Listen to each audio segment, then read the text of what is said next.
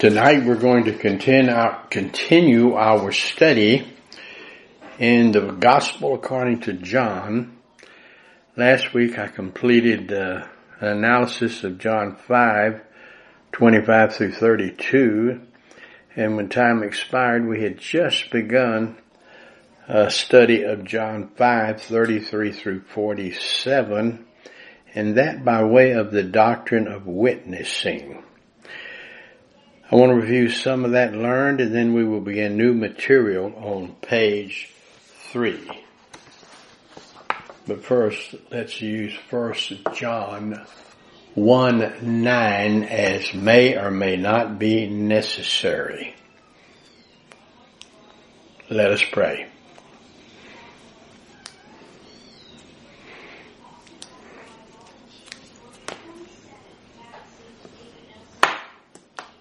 Father, we're grateful for the privilege of being able to come together and study your word. Help us to exercise our privilege in this, the devil's world, to see the power of God, which of course comes to us through, again, the study of the Holy Scriptures. So guide us and direct us. For I ask these things in Jesus' name. Amen. Alright, first let's take a look at the King James Version of 5:33, 34, 35, as we did last week. He sent unto John, and he bare witness unto the truth, but I receive not testimony from man. But these things I say, that you might be saved. He was a burning and a shining light, and ye were willing for a season to rejoice in his light. Again, in reference to John the Baptist or John the Baptizer.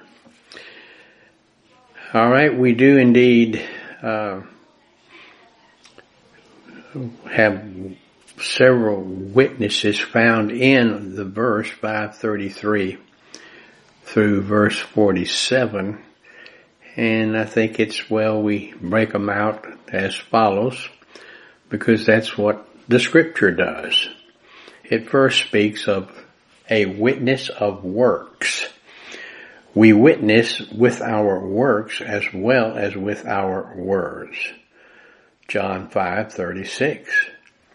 But I have a greater witness than that of John, for the works which the Father hath given me to finish, the same works that I do, bear witness of me, that the Father hath sent me. And then John speaks of a witness of the Father. The Father, indwelling in the Son and controlling all things, provides a witness regarding the Son as follows: the Son and his role as the Messiah. John 5:37 and 38. And the Father himself, which hath sent me, hath borne witness of me. Yea, neither heard his voice at any time, nor seen his shape. And ye have not his word abiding in you. For whom he hath sent, him ye believe not. And then he speaks of a witness of the Scripture. The Old Testament foretold of the coming and what the Christ would do. John 5:39, reading through verse 47. A witness of the Scriptures. Search the Scriptures, for in them ye think ye have eternal life, and they are they which testify of me. And ye will not come to me, that ye might have life. I receive not honor from men, but I know you, that ye have not the love of God in you. I am come in my Father's name, and ye receive me not. If another shall come in his own name, him ye will receive. How can ye believe which receive honor one of another, and seek not the honor that cometh from God only?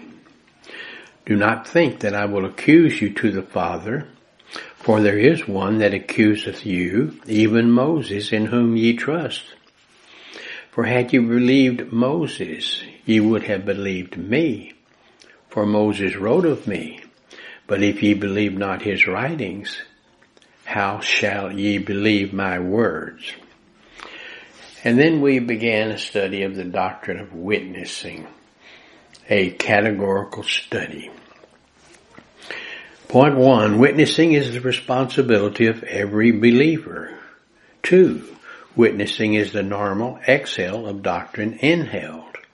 3, witnessing will be effective regardless of the motivation of the one witnessing. All right, point 4. And I think that's where we left off last week, but the assertion clearly seen in Scripture. The power is in the Word. Romans 10:17, so then faith cometh by hearing, and hearing by the Word of God. And Isaiah 55:11, so shall my word be that goeth forth out of my mouth.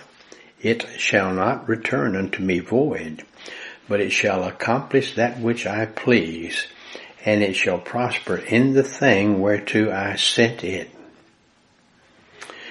The convincing of sin, righteousness, and of judgment is the responsibility of God the Holy Spirit. John 16:7, 8, 9, 10, and 11. Nevertheless, I tell you the truth. It is expedient for you that I go away, for if I go not away, the Comforter will not come unto you. That would be the Holy Spirit. But if I depart, I will send him unto you. And when he is come, he will reprove the world of sin, and of righteousness, and of judgment. Notice, of sin, because they believe not on me. Of righteousness, because I go to my Father, and you see me no more. Of judgment, because the prince of this world, the devil, is judged.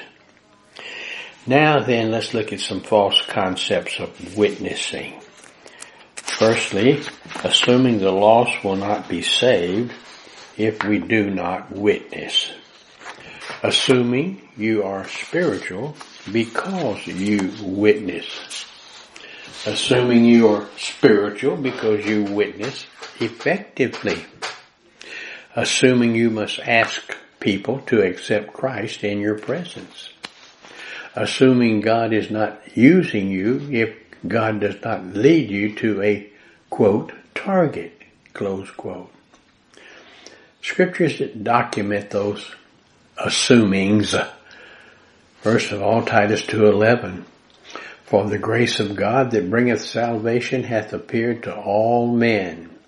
Somehow, some way, God will get the word to mankind, each one individually. And certainly John 1:9 makes that clear. Remember now, John 1:9, not 1 John 1:9. John 1:9, that was the true light which lighteth every man that cometh into the world.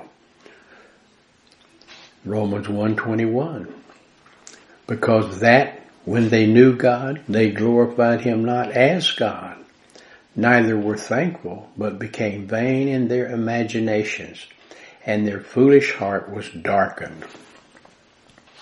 Romans 1:28, and even as they did not like to retain God in their knowledge, God gave them over to a reprobate mind to do those things which are not convenient. So that God gets the word to everybody is certainly confirmed and documented in John 1:9, where It's a reference to Jesus, and it's a reference to the work of not only Jesus, but the revelation of God the Holy Spirit. And of course, Jesus was the true light that lighteth every man that cometh into the world. And Romans 1:21, of course, told us that when they had the Word, they didn't believe it. In fact, they spit it out. But not that they didn't get it, but that they didn't want it. And that also is confirmed in Romans 1:28. All right, we can therefore relax and enjoy the privilege of witnessing, telling others about the Lord Jesus Christ. When they have a question, you answer it. All right, and we'll see more of that later on, because it speaks of people wanting to know, and when they want to know, they reveal their desire to know, and then you provide them with the knowledge that they want.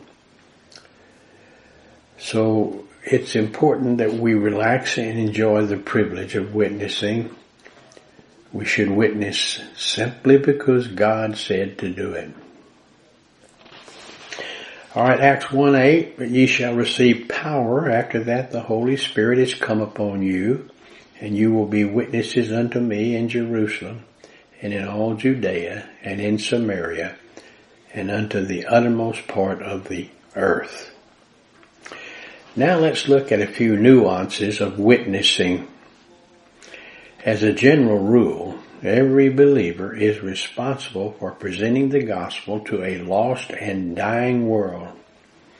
This is called personal evangelism.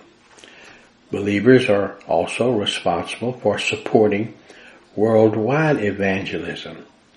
This we do by giving to people or organizations with mass evangelism programs.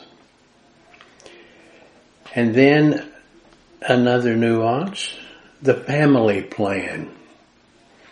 The first parents set the example for all future parents by witnessing to their children. The family plan of evangelism continued up and through the time of Noah.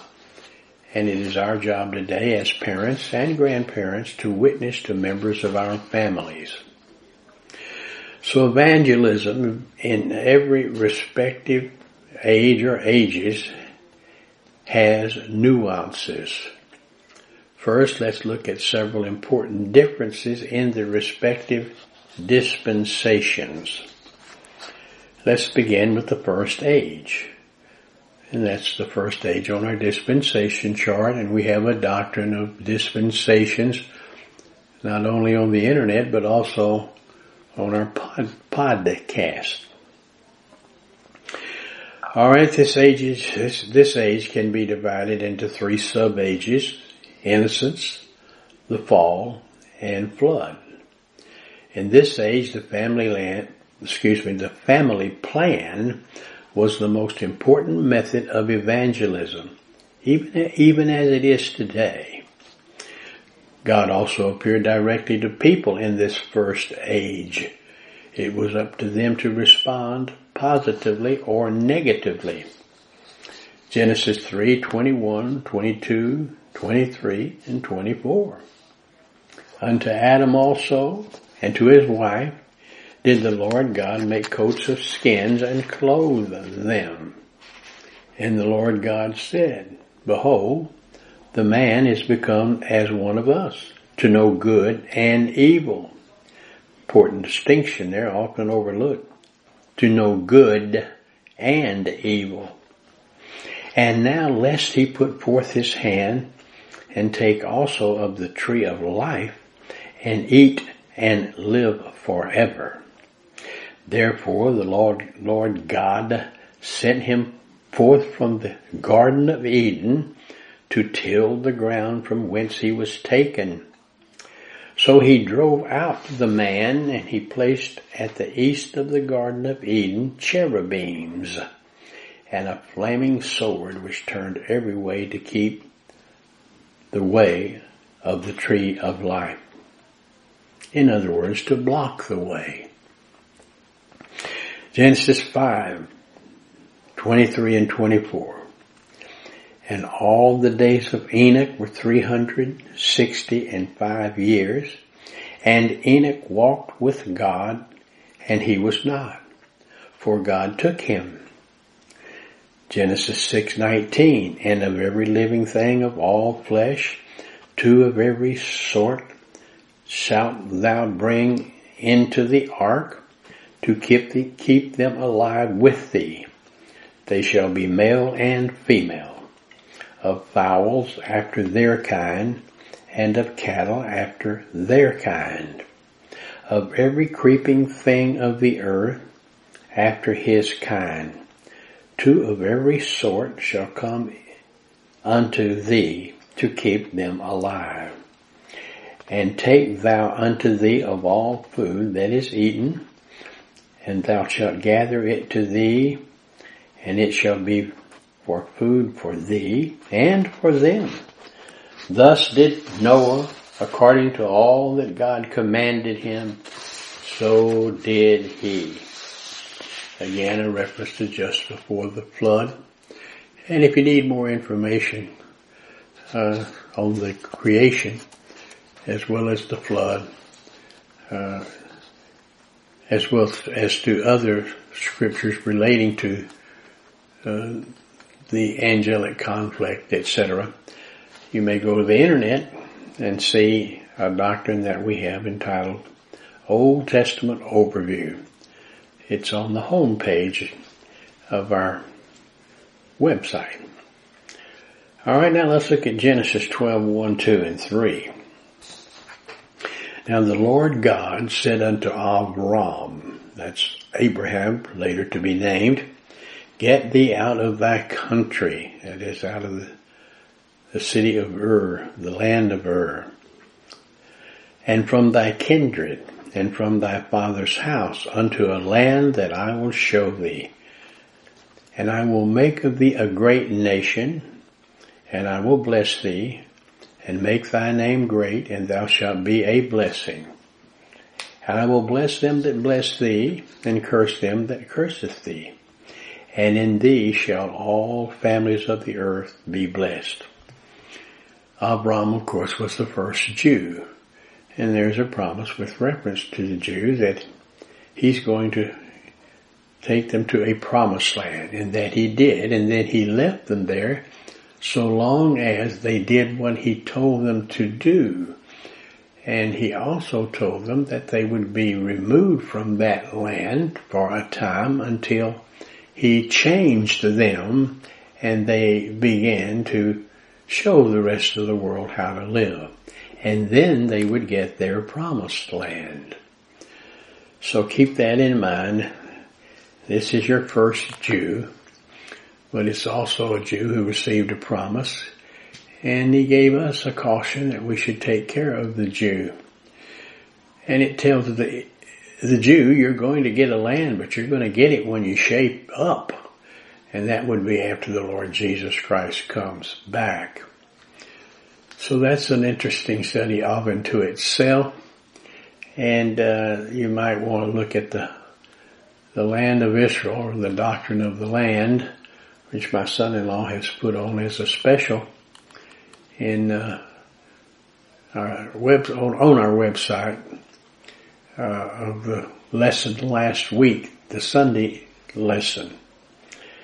And we also have it as it's listed now under Pastor Merritt's study books, but it gives you a history of how did Israel get the land? Why did the Palestinians not in the land? Who were the people who purchased the land that Israel is in today? But be careful. The land that they are in today is not the promised land. They will get that after the Lord Jesus Christ comes back. They may be in the land, but they're not the promised people mentioned in the scripture. Though they are wonderful people and very successful people, and when you read about the land, you will see how they have prospered wherever they have gone. because they do have the genes of one who received a wonderful promises. Genesis 12, 1, 2, and 3. Avram. Alright, let's look at the next age, the age of Israel. In this age, we see a major change.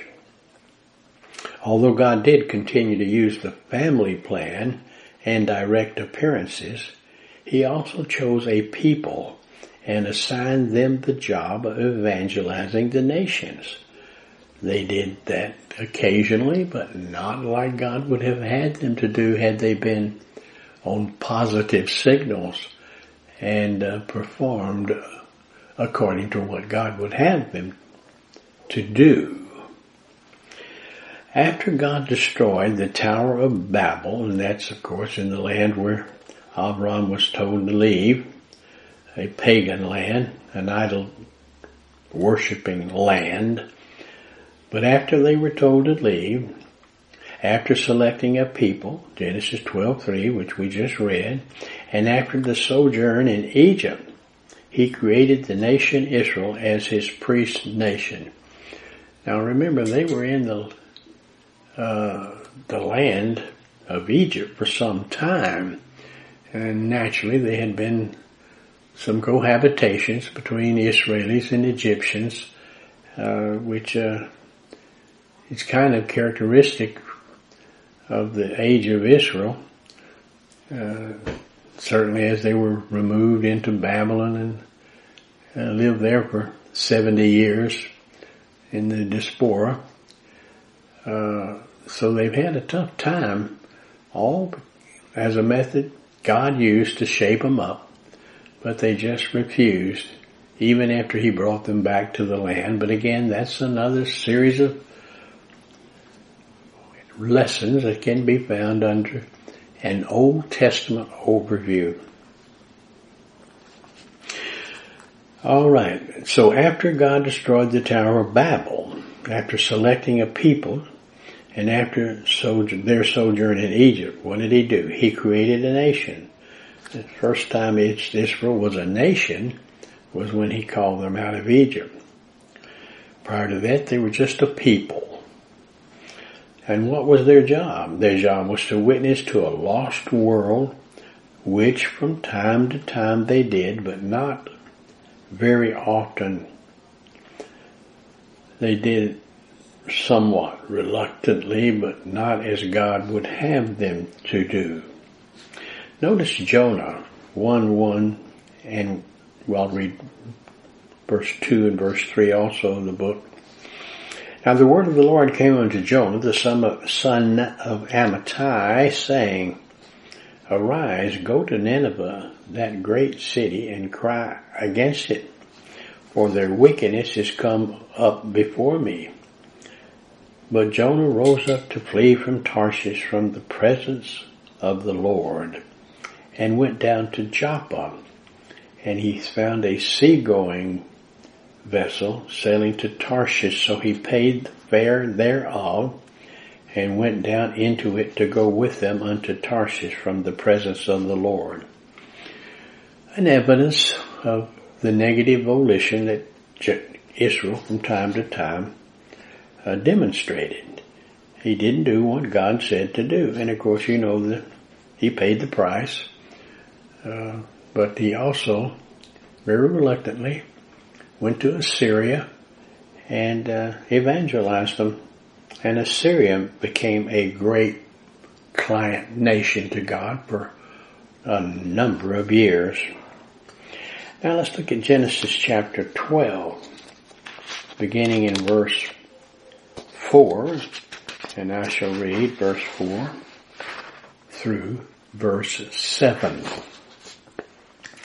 So Abram departed as the Lord had spoken unto him, and that's from the land of Chaldea, in the city of Ur.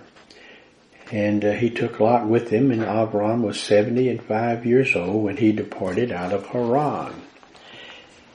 And Abram took Sarai his wife, and Lot his brother's son, and all their substance that they had gathered, and the souls that they had gotten, And they went forth to go into the land of Canaan. And into the land of Canaan they came. And Abram passed through the land unto the place of Sichem, unto the plain of Moreh, and the Canaanite was then in the land. And the Lord appeared unto Abram and said unto thy seed will I give this land. And there builded he an altar unto the Lord who appeared unto them. Notice that I will give unto them a land, but they have certain things to do, which they did not do, by the way, but they will. Just because God said he would, he will give them the land after our Lord returns at the second advent, which will occur 7 years after the rapture of the church. All right, Genesis 26, reading verses 23, 24, and 25. And Isaac went up from thence to Beersheba, and the Lord appeared unto him the same night, and said, I am the God of Abraham thy father. Fear not, for I am with thee, and will bless thee, and multiply thy seed for my servant Abraham, or Abraham's sake. And he builded an altar there, and called upon the name of the Lord, and pitched his tent there. And there Isaac's servants digged a well. All right, Exodus 3:2, 3, and 4. And the angel of the Lord appeared unto him in a flame of fire out of the midst of a bush, and he looked, and behold, the bush burned with fire, and the bush was not consumed. And Moses said, I will now turn aside. I see this great sight, why the bush is not burned. And when the Lord saw that, he turned aside to see. God called unto him out of the midst of the bush and said, Moses, Moses, and he said, Here am I. So you recall, Moses decided, I'm going to get out of here because I killed one of those Egyptian guards, and God called him back, and he gave him a sign, the burning bush. It didn't burn. And he spoke to him, said, let's go back. You're going to represent me in Egypt. And you'll remember he didn't want to do that. He had some excuses like we have excuses from time to time. But let's read on about how the Lord appears and speaks and has spoken. 1 Kings chapter 10, beginning in verse 1, and we'll read through verse 9. And when the queen of Sheba heard of the fame of Solomon concerning the name of the Lord, she came to prove him with hard questions. And she came to Jerusalem with a very great train, with camels that bear spices, and with much gold and precious stones. And when she was come to Solomon, she communed with him all that was in her heart. And Solomon told her all her questions, and in other words, answered her. There was not anything hid from the king which he told her not. Now she had developed questions down there on the Horn of Africa. We're not real sure which of the African countries from which she came, perhaps Ethiopia, etc. But there was the Holy Spirit working with her, a Gentile, down in the Horn of Africa. And she had heard of the wonderful things that had happened up there in Israel, and of course the capabilities of Solomon and the glory of his kingdom, etc. So now let's go back now to verse 4, 1 Kings 10. And when the queen of Sheba had seen all Solomon's wisdom in the house that he had built, and the meat of his table, and the sitting of his servants, and the attendance of his ministers, and their apparel, and his cupbearers, and his ascent by which he went up unto the house of the Lord, there was no more spirit in her. She was flabbergasted. She was bonkers. And she said to the king, it was a true report that I heard in mine own land of thy acts and of thy wisdom. So she heard of the wisdom. God spoke directly to her, even at that time, even in another land. And it's important for us to keep that in mind. She went to see Solomon. Solomon answered her, and there's certainly evidence, and books have been written of the fact that Solomon impregnated her, and she gave birth to several members of her country, and there was even a king in Ethiopia who claimed to be a descendant, and DNA tests have proven that yes, those folks, many of them down there in the Horn of Africa, have Jewish genetics, genes, and that's another story, very interesting story. So let's go on. Verse 7, 8, and 9. Howbeit I believed not the words until I came, and mine eyes had seen it. And behold, the half was not told me. Thy wisdom and prosperity exceeded the fame which I heard. Happy are thy men, said the queen. Happy are these thy servants which stand continuously before thee, and that hear thy wisdom. Blessed be the Lord thy God, which delighted in thee, to set thee on the throne of Israel, because the Lord loved Israel forever. Therefore made he thee king to do judgment and justice. We often overlook the amount of doctrine that the Holy Spirit had provided to the queen, but certainly that last I'd say, verse, when especially the last half. Let me read it again. Blessed be the Lord thy God, which delighteth in thee, to set thee on the throne of Israel, because the Lord loved Israel forever. Therefore made he thee king to do judgment and justice.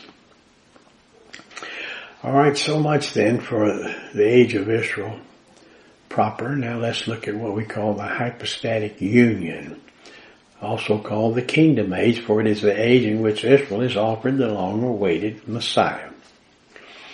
Once again, the family of God was used of God to evangelize the young.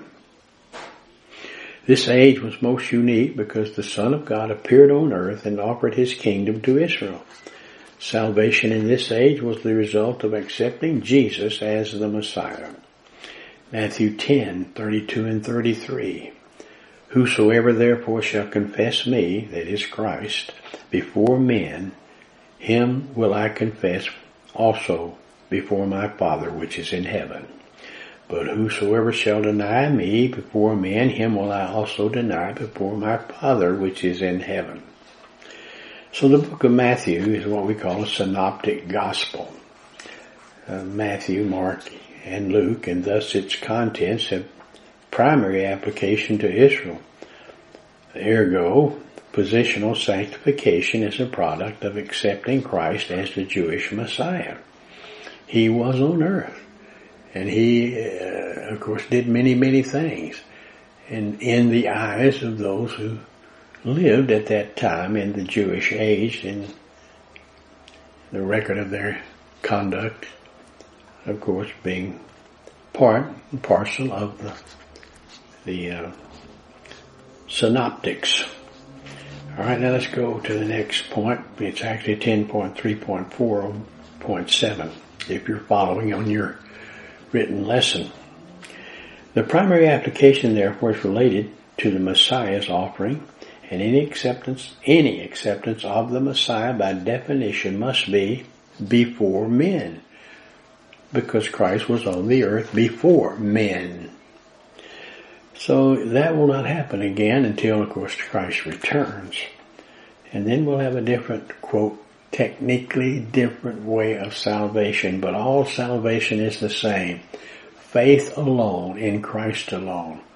Some looked forward to his coming, some looked at his coming, and then some looked back at his coming.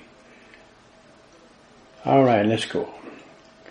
Notice Mark chapter 7, beginning in verse 25, and we will read through verse 30. For a certain woman whose young daughter had an unclean spirit heard of him, and came and fell at his feet.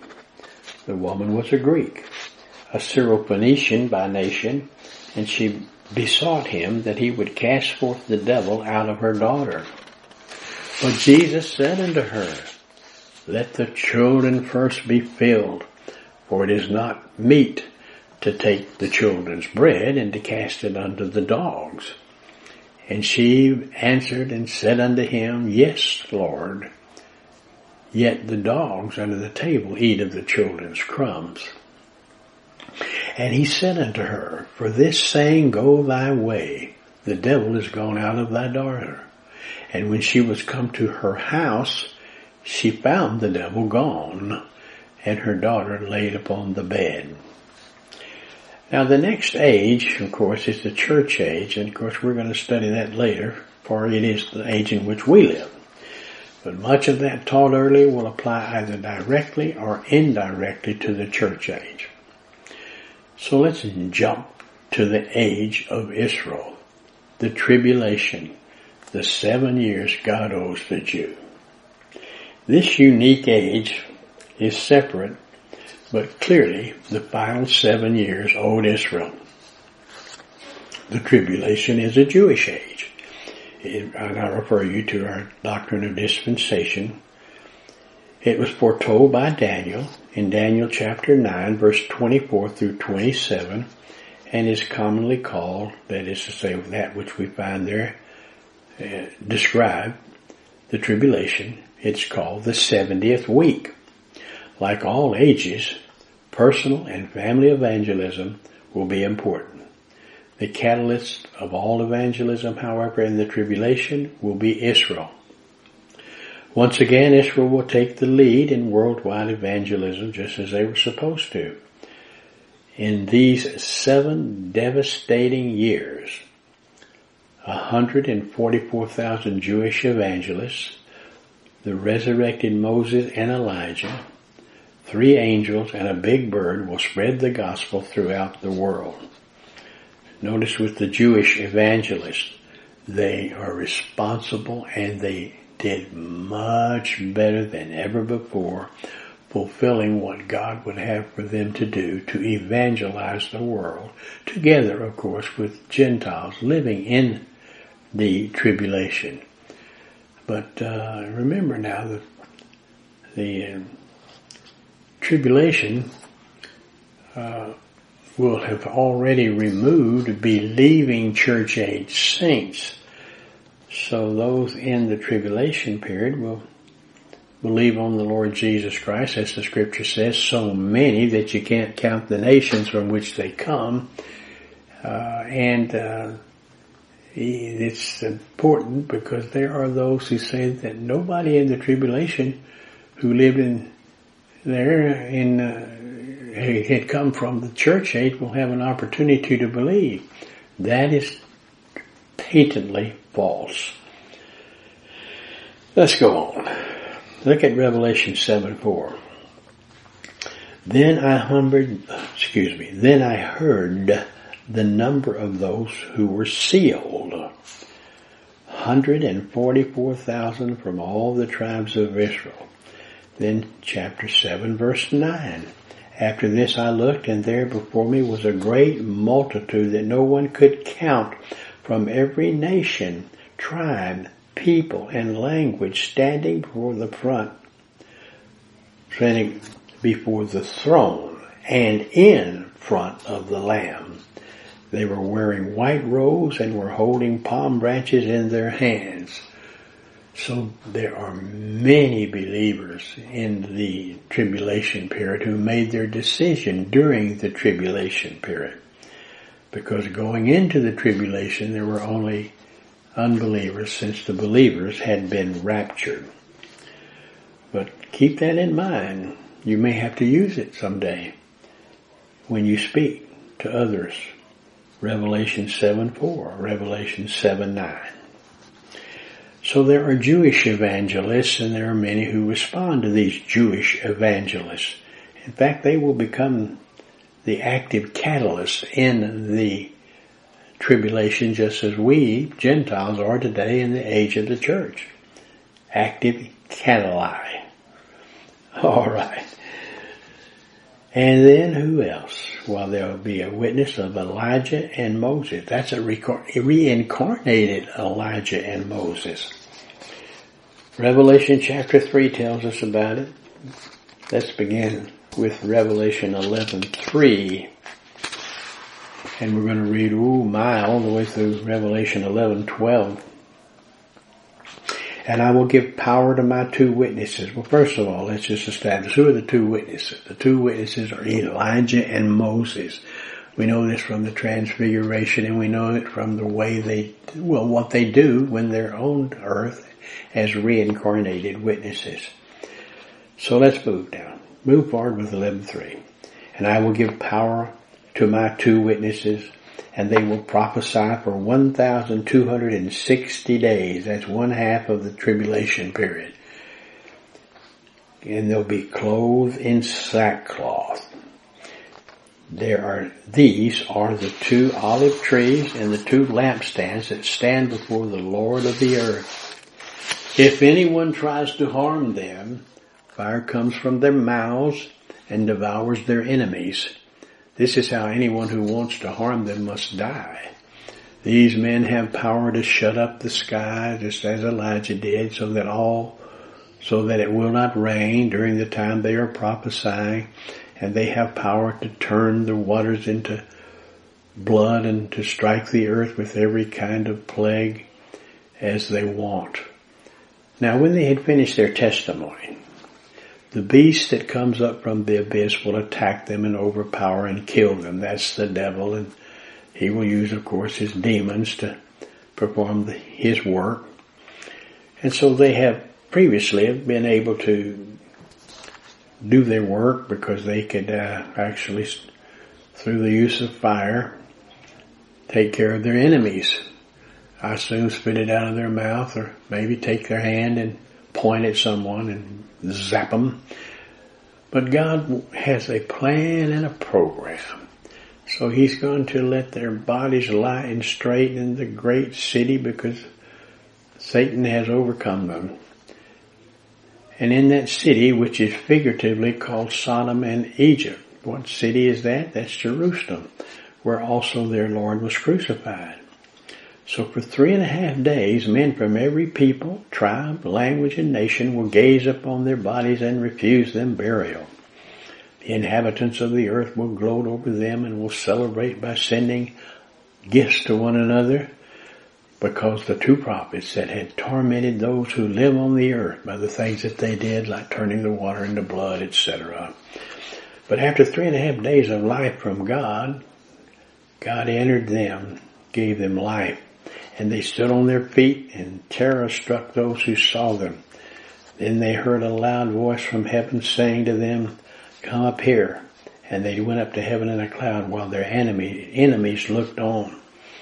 And then a terrible earthquake occurred and more than 7,000 died. That was some kind of witness.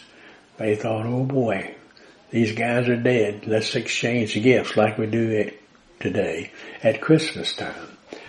And it'll be so wonderful. And then suddenly they raise up, and then they had this massive earthquake. The Lord God had spoken.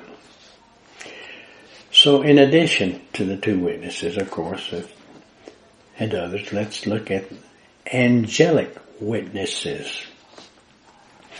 Revelation 14:6. Now this is what's happening in the tribulation period in the way of witnessing. Then I saw another angel flying in midair, and he had the eternal gospel to proclaim to those who live on the earth. Notice, to every nation, tribe, language, and people. You have no excuse, because the glorious gospel that bringeth salvation hath appeared unto all men. And then we have a very large bird. That should be something to behold. Revelation 8:13. And I beheld and heard an eagle. In the Greek, that's atos, a flesh-eating bird, flying through the midst of heaven, saying with a loud voice, Woe, woe to the inhabitants of the earth, by reason of the other voices of the trumpet of the three angels, angelos, which are yet to sound. So the big bird, if you will, not from television, but the big bird, must have been something. Gray, large, ugly, maybe good looking, I don't know. So he is a witness. So you can see we have a number of unusual witnesses in the world. And of course, it's in the world, but specifically here we've been talking about the tribulation. So let's leave the tribulation and let's go to the next age, which is the millennium. Alright, here we go. The millennium. This age is also called the age of Christ. It is the promised perfect environment on earth in which the 4 unconditional covenants will be given to Israel. They will perform the Abrahamic, the Palestinian, the Davidic, and the New. And we have a doctrine on the internet called the doctrine of the 4 unconditional covenants. Now, Christ will, in the millennium, rule from Jerusalem, and Israel will again be proudly displayed on earth as his chosen people. The personal reign of Jesus Christ in this age begins with only believers, but there are children with volition born to the believers who first inhabited, and each generation will need to be evangelized. Now, the responsibility for evangelism seems to rest with the Lord Jesus, for so extensive is the knowledge of Christ. There will no longer be a need for teachers. They will neither harm nor destroy on all my holy mountain, for the earth will be full of the knowledge of the Lord as the waters cover the sea. Jeremiah 31:34. And they shall teach no more every man his neighbor and every man his brother, saying, Know the Lord, for they shall all know me, from the least of them unto the greatest of them, saith the Lord, for I will forgive their iniquity, and I will remember their sin no more. Alright, that's a partial restatement of the new covenant, by the way. Now then, let's see what promise we will have in the scripture.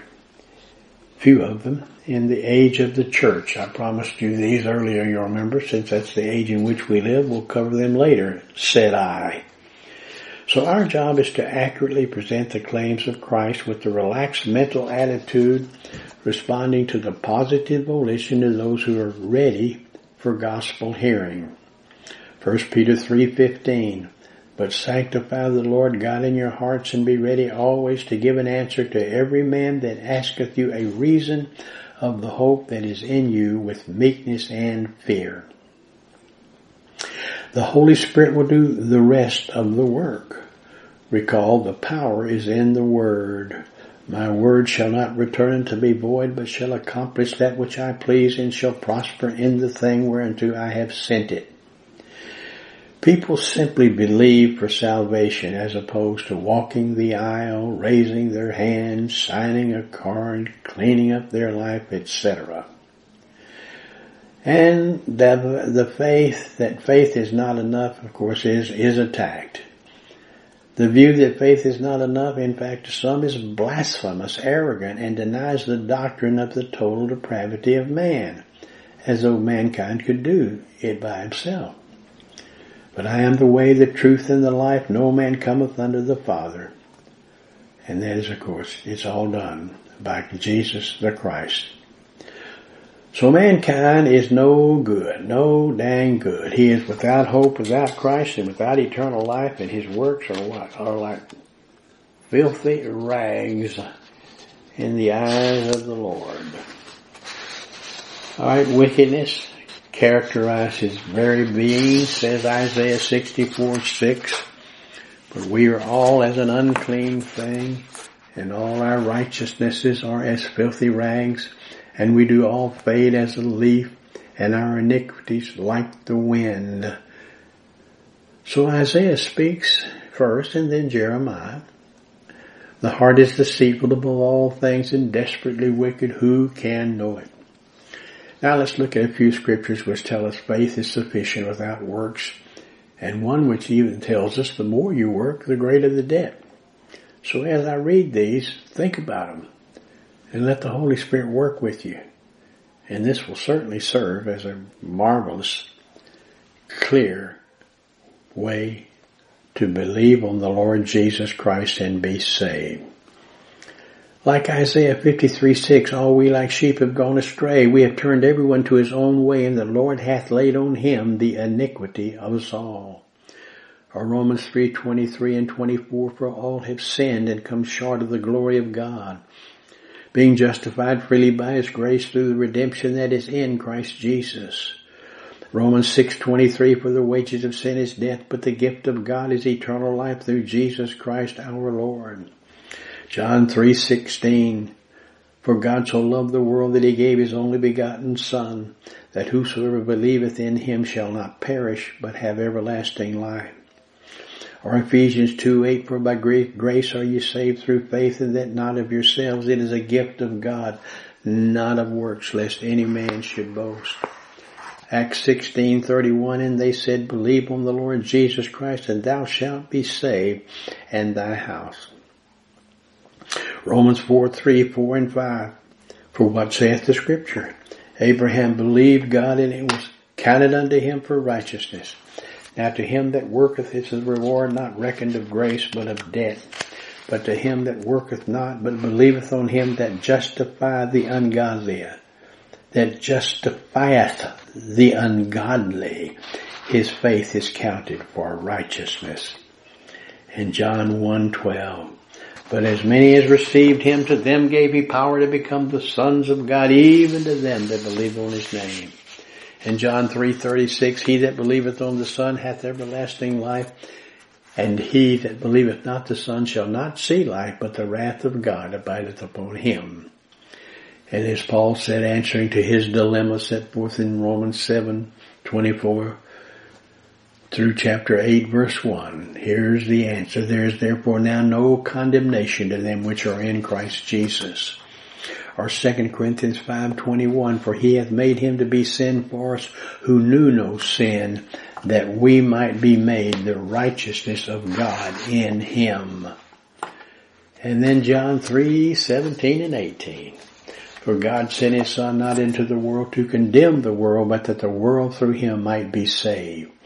He that believeth on him is not condemned, but he that believeth not is condemned already, because he hath not believed in the name of the only begotten Son of God. My goodness, what wonderful promises I have just read. So faith alone in the work of Christ is sufficient for salvation. As ambassadors for Christ, in this the church age, believers are the primary agents of witnessing in the church age, just as Israel will be in the tribulation.